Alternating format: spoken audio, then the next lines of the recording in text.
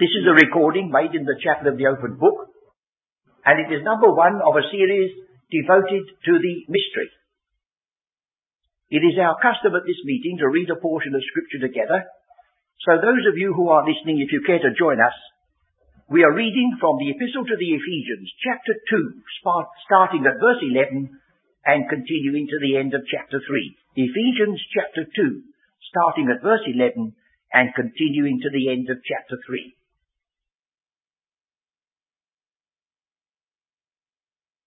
This evening, we've come back from the Old Testament studies that we've just concluded in the books of Joshua, Judges and Ruth, to those things which belong particularly to our own calling. And we do this on purpose because it is so necessary for us to have a balanced view of things and not merely to specialize on all spiritual blessings in heavenly places and forget that all the Scripture is given by inspiration of God and profitable.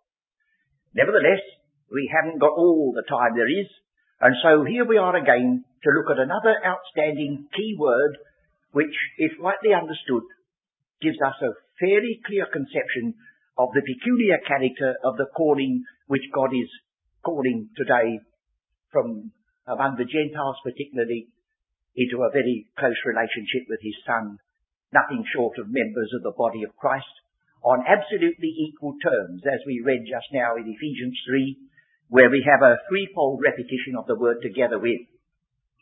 The word, of course, which will be dominating our study all this time, as you see, and as you've heard, is the word mystery. Well, now this word can be a mystery if it's misunderstood. That's not intentional, that word misunderstood. And it may be something to remember.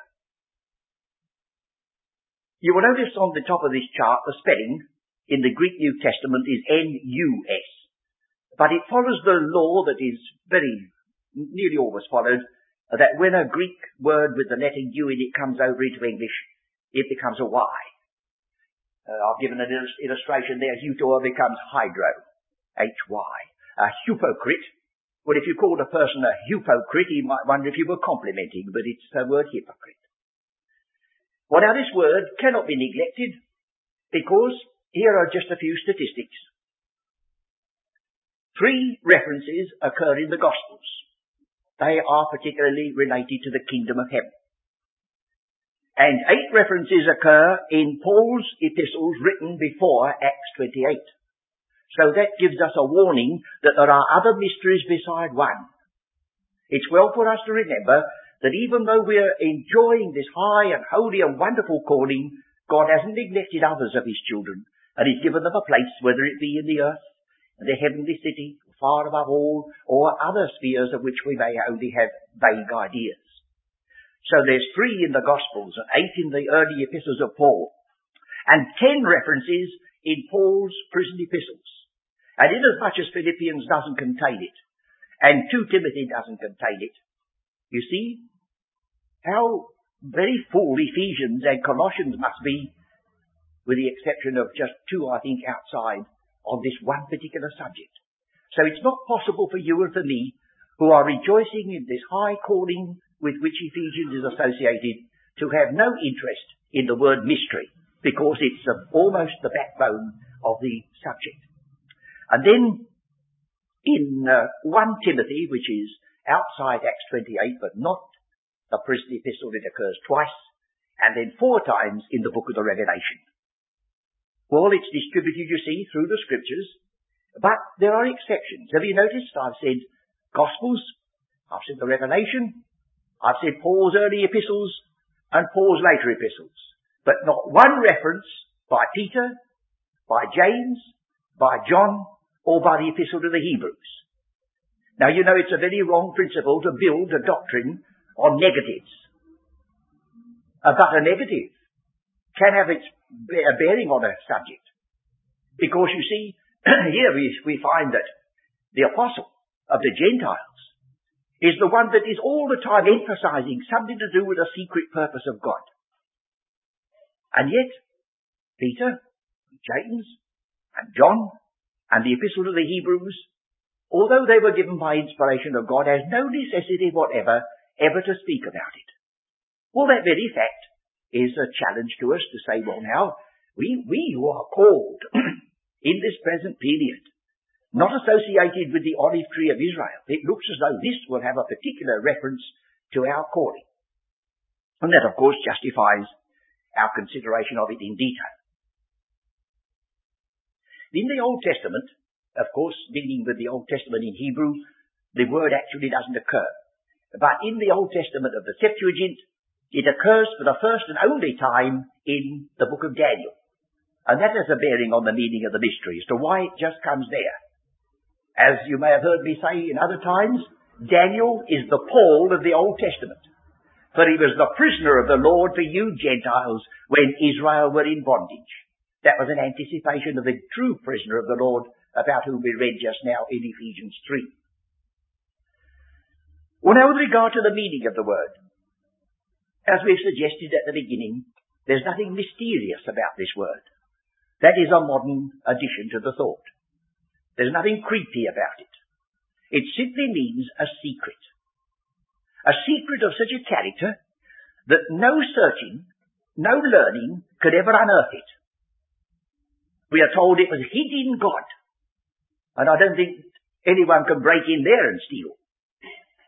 But it's of this character that the moment God tells you, there's nothing then mysterious about it. You could understand it just the same as you could understand John 3:16.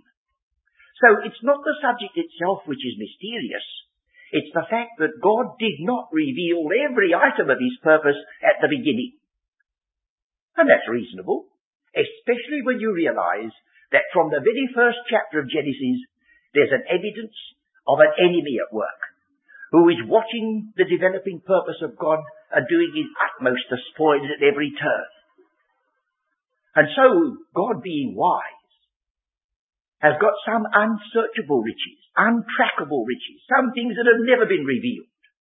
And one of the things that you notice, if you start carefully plotting the epistles of Paul written after the Acts of the Apostles is finished, is the very, very few references to the Old Testament that come in them. I think if you go through the whole of Paul's prison ministry, in the Ephesians, Philippians, Colossians, 2 Timothy, you'll only find about 4 or 5 quotations from the Old Testament. And yet if you think of his early epistle, like Romans, he multiplies the references. And the reason is not that he's given up the Bible, but because he's dealing with something that was never written by Moses, never written by Isaiah, never revealed by God. Because this was God's answer to the devil's masterpiece. Apparently, it looked as though if we could get into the mind of such a creature, that if only he could stop Israel, he could stop God's purpose. And within limits he was right. Because there was one nation in the whole Bible that was set apart by God to be a channel of blessing to the rest of the world. Well, he said, if I can stop the channel, I shall stop the lot. And he did not know that when he got Paul in prison, and when they got Israel blinded and scattered, he did not know that that was a foreknown opportunity of God to reveal something that he kept secret. And so poor outside Gentiles like ourselves receive a calling that was never known or understood by Abraham, Isaac, Jacob, David, the prophets of the scriptures, even Peter, James and John. Because you remember that Peter, writing in his epistle, he says that as our brother Paul in all his epistles speaks of this very thing in which there are some things hard to be understood, an inspired apostle like Peter acknowledged there were some things in Paul's writings that beat him. Well, now, with regard to the meaning of the word, it has a history. The word commences, I'll give you like the pedigree of the word. The word commences with a 3-letter word, muo. M-U-O. And this word means to close, to shut the eyes or the lips. I think combination of this word, canuo, and that is only kata, the word that means according to, is found in Matthew 13:15. You might like to see this. Matthew 13:15, because Matthew 13 is the chapter in the Gospel that speaks about the mysteries of the kingdom of heaven. And here in this very chapter, we've got the word that gives us the word mystery in this other form. Matthew 13:15. For this people's heart is waxed gross, and their ears are dull of hearing, and their eyes have they closed. So they've got their eyes closed. And they're looking at something that God had closed. And so it didn't dawn upon them. Shut. And then we have another word, M-U-Z-O, muso, which gives us the word to murmur. And would you think of other words in our English tongue that start with the letters M-U? Murmur, mumble, mute, mutter. And now I've got to watch my step because some people think I ought never to say anything but what is solid, sober and so on, and that's very right. But dare I say that some of you would even know what I meant if I said, now keep this mum. You wouldn't know that. Well, all right, we'll let that pass. But it's a slang expression which still introduces the M-U word that means keep it under your hat, keep it secret. Murmur, mutter, mumble and so on. Well, then we have another word derived from the same source, another member of the same family, M-U-E-O. This means to initiate. And of course, this was very much understood in the days of the apostle, for there were the mysteries, the pagan mysteries, which had their initiation ceremonies, and they had their baptisms, and their illuminations, and their going on unto perfection. All the very words were there. You might like to see the way in which the apostle uses the word initiate in Philippians chapter 4.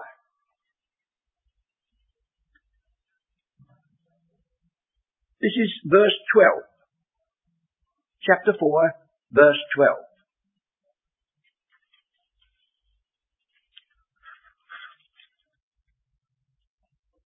He says in verse 11, not that I speak in respect to want, for I have learned in whatsoever state I am, therewith to be content.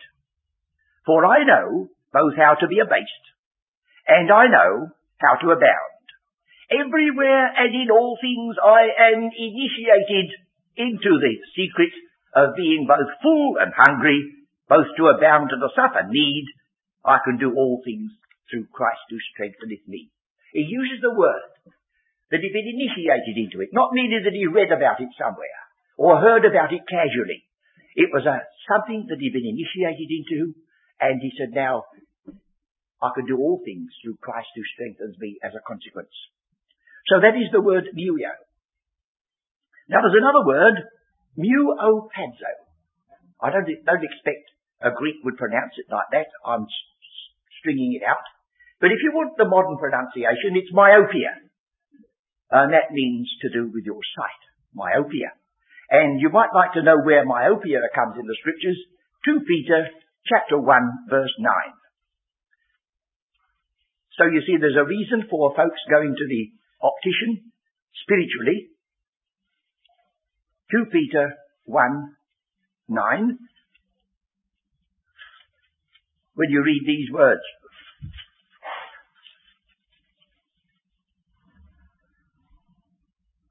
He says in verse 8, for if these things be in you and abound, they make you that ye shall neither be barren nor unfruitful in the knowledge of our Lord Jesus Christ. But he that lacketh these things is blind and cannot see afar off. He's suffering from myopia. Well, now the trouble is, if you're a little bit like that, some kind friend will come along and want you to wear a pair of his spectacles. Or watch out for that, friends. Better be short-sighted and see with your own eyes by the grace of God than wear somebody else's spectacles. But here is this condition. They cannot see afar off. And I think I told you that one of my relatives, I can't quite think who it was, but somebody who knew me, of course, gave me a little, I think it was a relative, it may have been a friend, it's so long ago that I forget, gave me a little packet of chamois leather to clean my glasses. I think they were giving me a little hint, you see. And it had got a motto printed on the outside of it. It says, you cannot be optimistic with a misty optic. Once a bit of saying, I know, you cannot be optimistic with a misty optic. And so said Peter, if you suffer with myopia and cannot see afar off, you'll become forgetful. You'll become uninterested. So there's another of this same family. You see, it ramifies. And then in 2 Timothy chapter 4, we've got another of the family. Shall I remind you that Abraham had 2 sons? One, Isaac. The other, Ishmael. Well, here's the Ishmael of the family. The true Isaac is the word mystery. Now, 2 Timothy is referring to the days in which we live.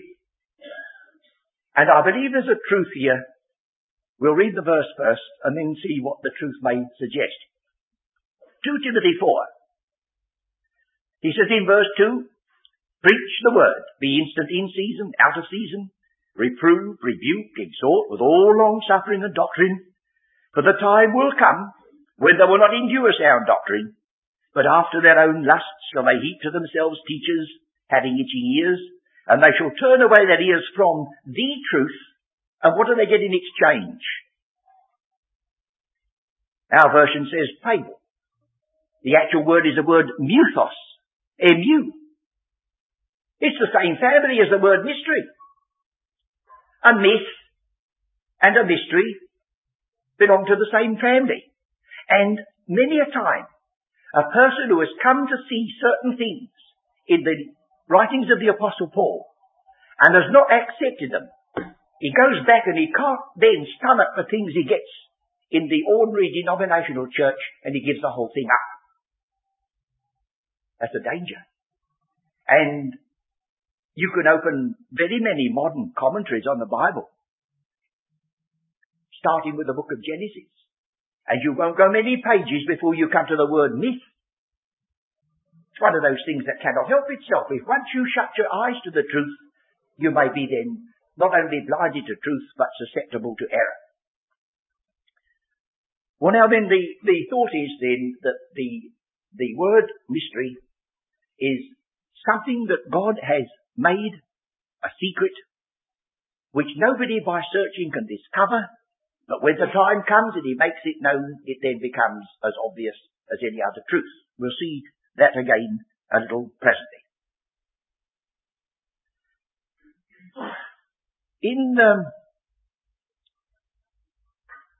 There are terms used in the scriptures that help you to realize that Paul had his eye on the pagan mysteries. As I've said, the word perfect. If anyone would be perfect. And while he wasn't in any measure copying the mysteries, it's one of those suggestions that we well to keep in mind that Satan travesties truth.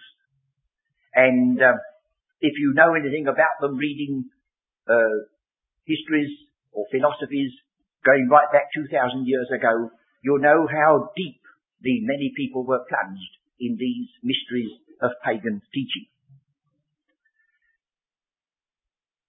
The next thing is, I think, to just look at the list that we have on this chart, just to make sure that we realize the ground that is covered by this one particular word. We have in the Gospel according to Matthew and Mark and Luke the mysteries of the kingdom of heaven, or the mysteries of the kingdom of God, according to which Gospel it is.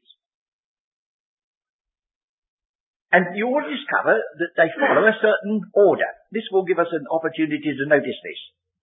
Matthew 13 commences, the same day went Jesus out of the house and sat by the seaside, and great multitudes were gathered unto him, so that he went into a ship and sat, and the whole multitude stood on the shore. You would say, oh no, this is no mystery.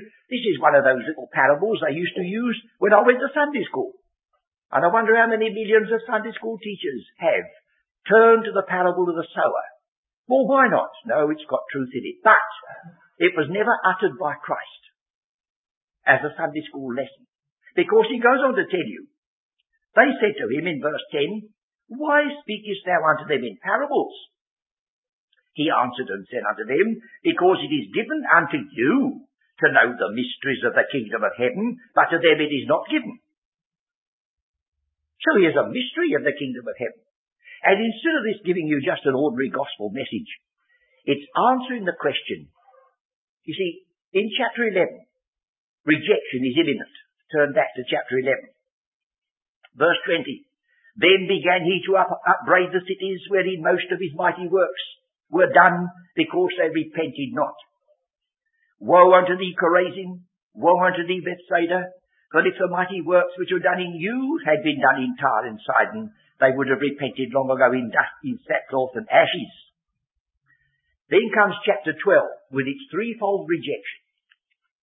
He said to them, a greater than the temple is here, a greater than Jonah is here, a greater than Solomon is here.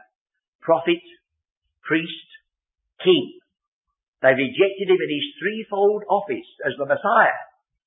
And then chapter 13 says, to the little group gathered around him, what's going to happen, Lord? We followed you and thought that you were to be proclaimed king. We believed the herald angel said that here was a king born. So he said, yes, and I'm yet to come. But temporarily there'll be a rejection. And I'm telling you not the plain history of the kingdom of heaven. I'm telling you the mystery side of it. And you can sense it, but the others will only hear a little story, a little parable. And so he says, in verse 14, and in them is fulfilled the prophecy of Isaiah which saith, by hearing ye shall hear, and shall not understand. And you remember that those words were actually quoted again by Paul in Acts 28, when again Israel come to an end, and he says the salvation of God is sent to the Gentiles. One of the things we'll have to learn, and I shall have to demonstrate it a bit more definitely, I think, next time, is that mystery nearly always follows a failure. And another little invention, I wouldn't be sure that I invented it, but it's this, that where history finishes, mystery begins. The history of Israel goes through the scriptures up to a certain point, stops. And if God hadn't revealed a secret purpose, there'd be nothing more to be said. Then mystery is revealed. So he says to these, an enemy hath done this. Next parable. An enemy hath done this. But he says there will be a fourth sowing. There's about one or two or three. And then the harvest. But that's got to come before us more definitely when we're looking at the parables of Matthew 13 as a subject by itself. So we've got the parables of the kingdom of heaven. And then we have in Romans the 11th chapter, the mystery of Israel's blindness. Although it was spoken about in the Old Testament in sort of covered ways, yet here at last it's come. The mystery of Israel's blindness. And if the falling away of them be the reconciling of the world, what shall the receiving of them be but life from the dead? But meantime, the time of the Gentiles begins to operate when the mystery of Israel's blindness is now taking place. Then we have, in the book of the Revelation, summing up all the teaching from the early chapters of Genesis, where Babel comes into the story. The beginning of his kingdom was Babel. Babylon walks through the scriptures as the great enemy, great anti-Christian system, right through unto the book of the Revelation. And great Babylon is destroyed and hallelujahs go up. There are no hallelujahs in the book of the Revelation until Babylon at last is destroyed. So we have mystery, Babylon, the sort of counterpart to the mystery of Christ and his church. Then we have in 1 Corinthians 2:7 a passage which has tripped up some of God's people. They say, there you are, there's the mystery before Paul became the prisoner. But we've never said there are not many mysteries, and here's one of them. The mystery of God concerning his wisdom. And the whole of that chapter, 1 Corinthians 1, is the contrast between Greek philosophy and the foolishness of God. The preaching of the cross is foolishness. He says that's the mystery of God. And in that, there's wisdom beyond dreams. And then we have the mystery that was silenced. Romans 16. There are some have thought that this was a little piece written on the end of the epistle to the Romans a long while afterwards to make it complete. We won't anticipate our studies. We'll wait till we get to it.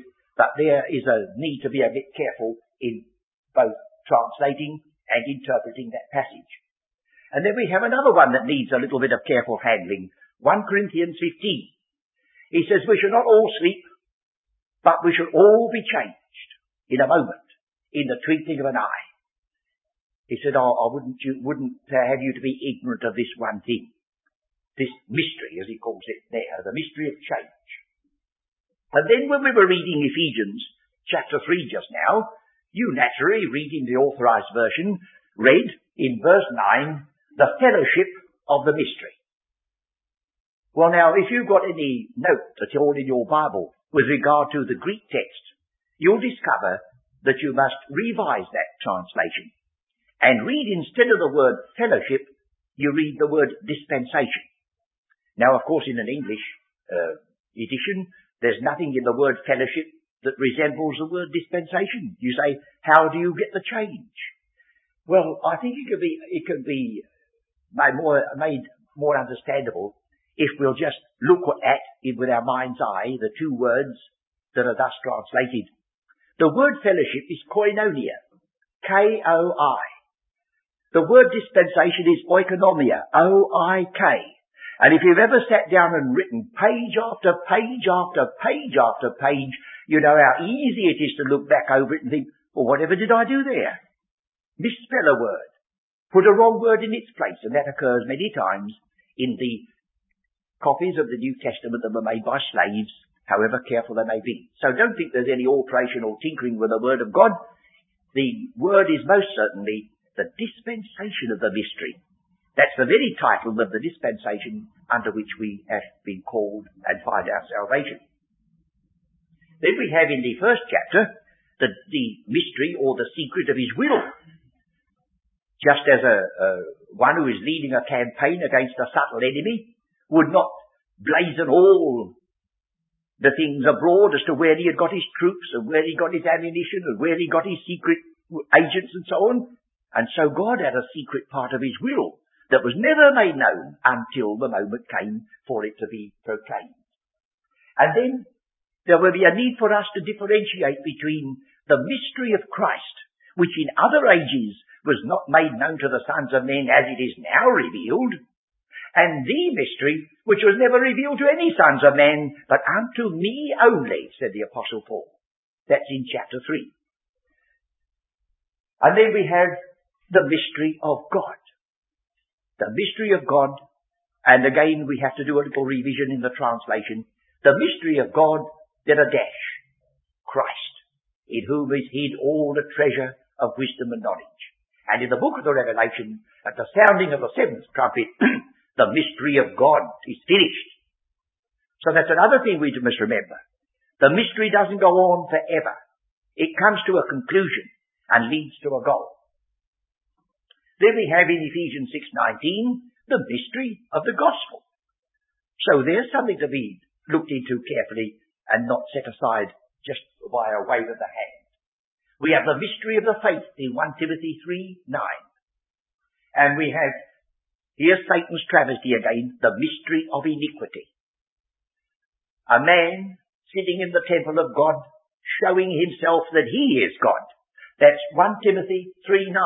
And 1 Timothy 3:16 says, this is the mystery of godliness. God was manifest in the flesh. He is a man pretending to be God. He is God stooping down to becoming man. You see the travesty that's working together. And then we have, as that's the last one. Well, if we're going to give each one of those a consideration, you quite see that we can't compress this study into just 2 or 3 evenings. We won't unduly lengthen it. But I think they're so important to get a general idea of the teaching of Scripture on this one word that it'll be profitable for us all. Now, will you notice at the bottom of this chart, just an attempt to prevent anyone going away with the idea that there must be something occult about it. We must have some sixth sense or something before we can appreciate what is said about a mystery in the Scriptures. So I think we will turn to each one of these. Matthew 13, verse 11. He said, I speak parables because it is given unto you to know. That's all I want you to notice. To know the mysteries. So although he said the mysteries were hidden from some people, it was given unto them to know, but others not. So that's one thing to remember. The next is in Romans 11:28, Romans 11:25, the apostle says, I would not have you to be ignorant of this mystery. Well, that means to say that there's something you can learn about it then. I want you to know it. It's not something you say, oh, it's a mystery, therefore it's hid. Oh, it may be hid, and may have been hid. But there's a time when you should begin to consider it, and the time he said is now. So I would not have you to be ignorant of this mystery, the mystery of Israel's blindness. And then we have in Revelation 16:25, I must read that one, simply because I don't know what it is myself. Is it Romans? Well, I thought I was rather dim. Yes, I'm suffering, I'm afraid, from that complaint physically that I spoke about just now, myopia. But we'll do the best we can. 16, is that? 25, yes. Oh yes, now to him that is of power to establish you according to my gospel, and the preaching of Jesus Christ according to the revelation of the mystery, which was kept secret since the world began, but now is made manifest. You see? It's been revealed, it's been made manifest, it was once kept secret, but now the time has come. So did you see, there's 3 places already which use the word mystery and yet nevertheless tell you that all can be understood, they can be all read, they can all be interpreted, only it depends upon God's good time. And then he says in 1 Corinthians chapter 2:7, we'll look at that I think, we speak, I think he says. Well, if you speak, it's implying that you say something that's intelligible. 1 Corinthians 2:7.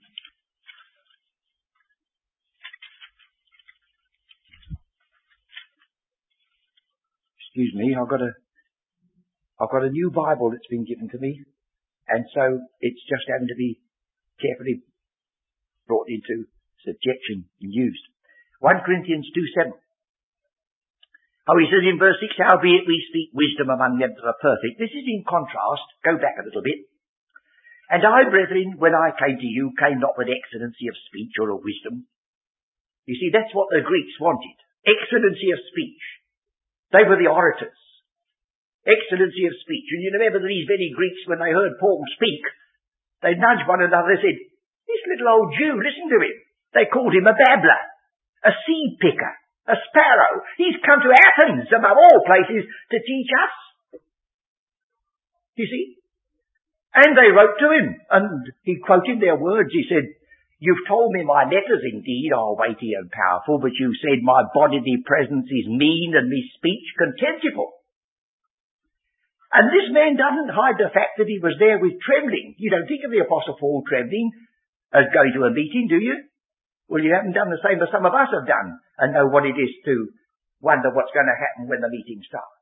So here he said, when I came to you, I came not with excellency of speech or of wisdom, declaring unto you the testimony of God. But I determined not to know anything among you, save Jesus Christ and him crucified. Now that's been lifted out as though that's God's word for everybody. But if we preach Jesus Christ and him crucified and never preach Jesus Christ and him risen, we should be denying what it says in the same epistle, 1 Corinthians 15, if Christ be not risen from the dead, our faith is vain. So he didn't mean that. He said, look, I knew that I could come and tickle your ears and I'd be a wonderful speaker when I told you all about these hidden things. No, he said. And I was with you in weakness and in fear, in much trembling, and my speech and my preaching was not with enticing words of man's wisdom, but in the demonstration of the Spirit and in power. That your faith should not stand in the wisdom of men, but in the power of God. But he said, don't think we haven't got anything that's worth listening to. Oh, however, howbeit we speak wisdom among them that are perfect, here are those that have gone on and got ready for it. Yet not the wisdom of this world, nor of the princes of this world that come to naught, but we speak the wisdom of God in a mystery, even the hidden wisdom, which God ordained before the world unto our glory. So these Corinthians, long before the church of the one body was manifested, were known of God, marked off by him, and there was an element of a secret about their call. You see, we're not the only pebbles on the beach, but we mustn't mix one calling with another because of some external resemblance. Well, then we have that wonderful psalm of love or charity, 1 Corinthians 13. Though I understand all mysteries, little rebuke to some of us perhaps, and have not charity or love, I might be sounding brass or tinkling cymbal. And then he says in 1 Corinthians 15, I show you a mystery. I'd like you to turn to that because of a possibility of a correction there. 1 Corinthians 15.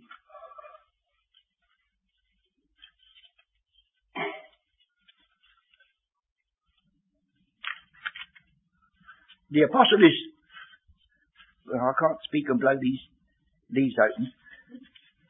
There it is. 1 Corinthians 15.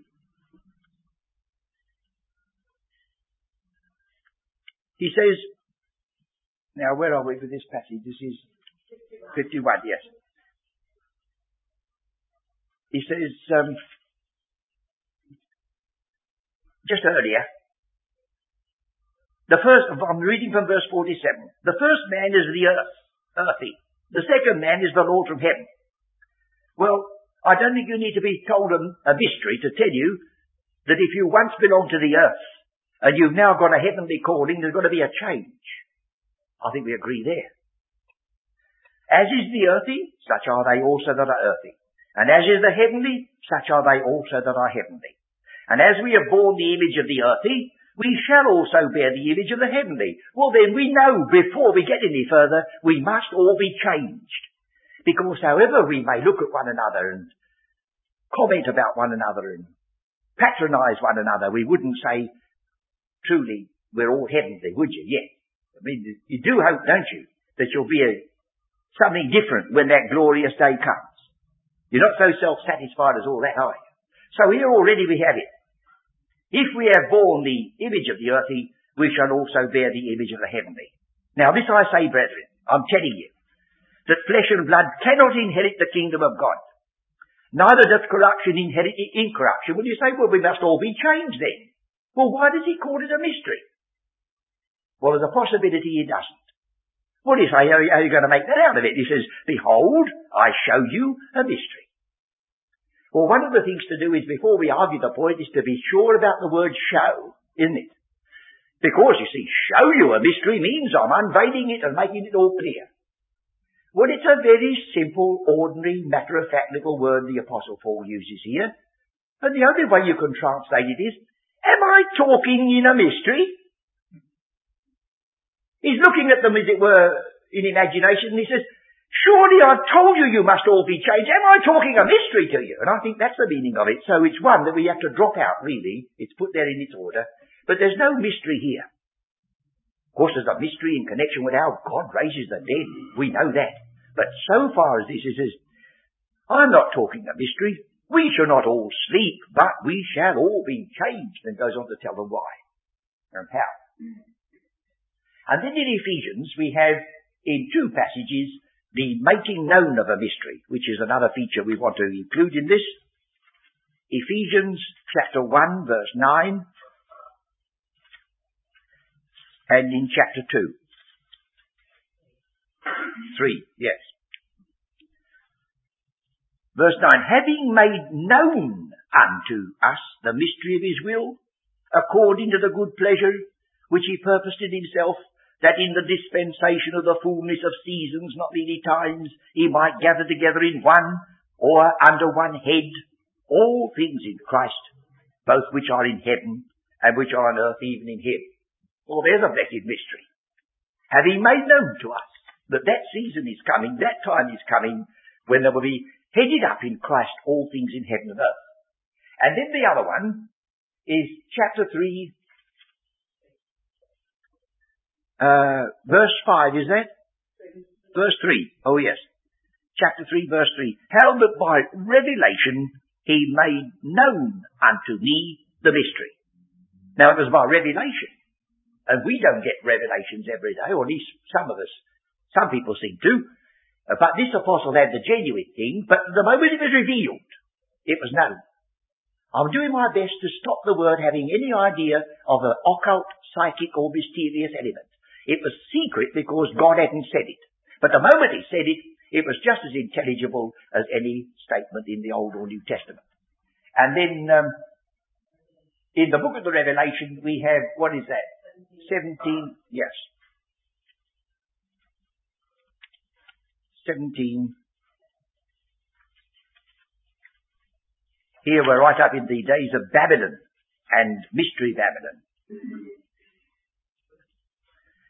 I think we'll go back into the verse a bit. Verse 5, and upon her forehead was a name written, Mystery Babylon, the Great, the mother of harlots and of abominations of the earth. And I saw the woman drunken with the blood of the saints, and with the blood of the martyrs of Jesus. And when I saw her, I wondered with great admiration. Now that's not quite modern English. I haven't looked at this in the New English Bible that's been translated, but I'm sure they don't put admiration now. You see, this is, I wondered with a great wonder. I marveled with a great marveling. And so the authorized version, they didn't repeat the word. They thought they'd give a variety, and they said, I wondered with great admiration. But today to admire means that you are agreeing with it. But that's what it means. And the angel said unto me, wherefore didst thou marvel? So we've got wonder, admiration and marvel all translating the same word in the original. I will tell thee the mystery of the woman and of the beast that carrieth her, which hath the 7 heads and 10 horns. Now if you think because it's told you, you've only got to hear it rattled off quickly once and you know all about it, let me test you. Are you ready? I'm going to tell you what this mystery is now. The beast that thou sawest was and is not, and shall ascend out of the bottomless pit and go into perdition, and they that dwell on the earth shall wonder whose names were not written in the book of life from the foundation of the world, when they behold the beast that was and is not and yet is. Got that, have you? I think it would take a good deal of investigation now to flatten it out and make it plain, but it's all there. There's no mystery about it, but it sometimes has to be treated with respect. Well, that's the program in front of us, friends. We've got to now get a bit more bite and hold upon some of these outstanding passages. I don't think that it'll be wise for us to think we're going to take every one of them solidly and singly, but in their different groups, I think we must. So when we meet together next time, God willing, we should have to exhibit another phase of the place that the mystery occupies in the scheme of things, and then I trust that we shall come to the great epistles of Paul with its wonderful revelation of the high calling of the church with some deeper understanding and fuller respect of the wondrous grace of God that's been manifested to us, to give us such a calling, to reveal to us such hidden things, that many prophets and, many prophets and righteous men have desired to look into the things which you see and have not seen them, said our Saviour to his disciples. How much more could he say that to us this evening? For we have seen some things that Matthew, Mark, Luke and John never heard of, never recorded, and did not know. Such is the fact that this is a dispensation of grace as well as a dispensation of mystery. The two are marching together in the epistle to the Ephesians.